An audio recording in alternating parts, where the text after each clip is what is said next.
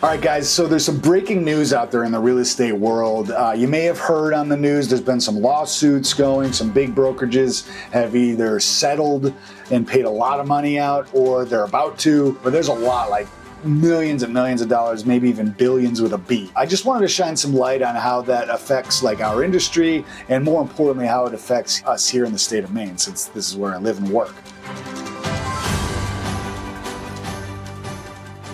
I want to talk first about my understanding about what's happening in the lawsuit, kind of give you some information about how it's going to affect us here in the state of Maine. First off, I'm not an attorney, and I'm just giving you like what I've heard, what my understanding is, and just kind of talk it through, just a general conversation about this and help shine some light on what's going to happen, if anything, here in the state of Maine. My understanding of this is there was a group of people selling their house who were claiming that it wasn't explained to them properly that a portion of the commissions that they paid was going to the buyer broker that represents the buyer, allegedly. So it's my understanding that the sellers allegedly weren't explained properly that a portion of the commissions they were paying to sell their house was going to the broker that represents the buyer. Unfortunately, I'm not 100% sure how these documents and things played out in these other states. And I thought I would kind of explain like how it works here in the state of Maine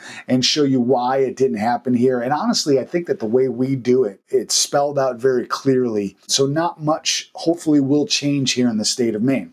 Real estate is governed on a state-by-state basis. So that's why this happened only in a few states. Here in the state of Maine, when you hire a real estate broker to sell your home, we charge you a commission. On the listing agreements that we have, the contracts that are between us and you as a seller, it's spelled out like, hey, we're charging you X percentage. This is the portion of that percentage that's going to go to pay out the buyer broker. And that's how it's all spelled out. It's very simple, very plain and clear as day on how that works. It is your option as a seller to not pay the buyer broker. That is an option. And I think that's where some of the lawsuit happened, that they didn't realize that that's an option and not pay a buyer broker. So there is that option out there. I don't know if I've ever done a listing where we weren't paying out a portion of our commissions, wasn't paying out the buyer broker. And I highly recommend that you do, because buyer brokers are the ones that are working with all the buyers. You want to attract them.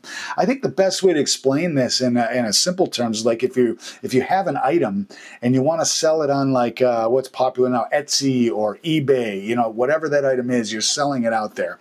Etsy and eBay are kind of like that buyer broker. It's almost like a finder's fee. You're willing to pay them because they have this huge pool of buyers that are going to come look at your item. Now, the listing broker, we're going to help with the marketing. We kind of help take your item and make it look awesome and put out the best presentation there. Give it, take photos, do a video, do other marketing to get the buyer pool as big as possible that are looking at your item. But you have to pay the listing broker to do all that marketing and get the word out and give the best presentation. But you also got to compensate Etsy and eBay as buyer brokers, so to speak, to bring those buyer pools to you and give you the most amount of eyeballs on your item, or in this case, your house. So everybody has to get compensated for that hard work. Here in the state of Maine, that's why it's spelled out. Hey, we're charging you X percentage, but a portion of that is going to the buyer broker to compensate them.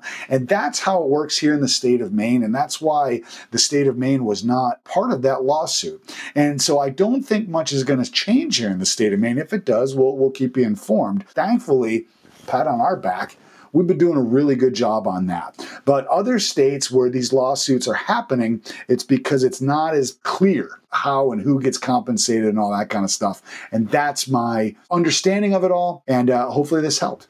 If you have any questions or comments, let me know. Comment below. We'd love to hear from you. And remember, if you make Maine your home, you don't have to do it alone. Please make sure that you subscribe to the channel and one of these buttons over here. You get a lot of great information about real estate, the state of Maine, cool things to do, all that kind of stuff. And of course, if you have any questions at any time, comment below or hit us up on all social media platforms and we'd love to help you out. And we love talking about Maine and real estate in Maine.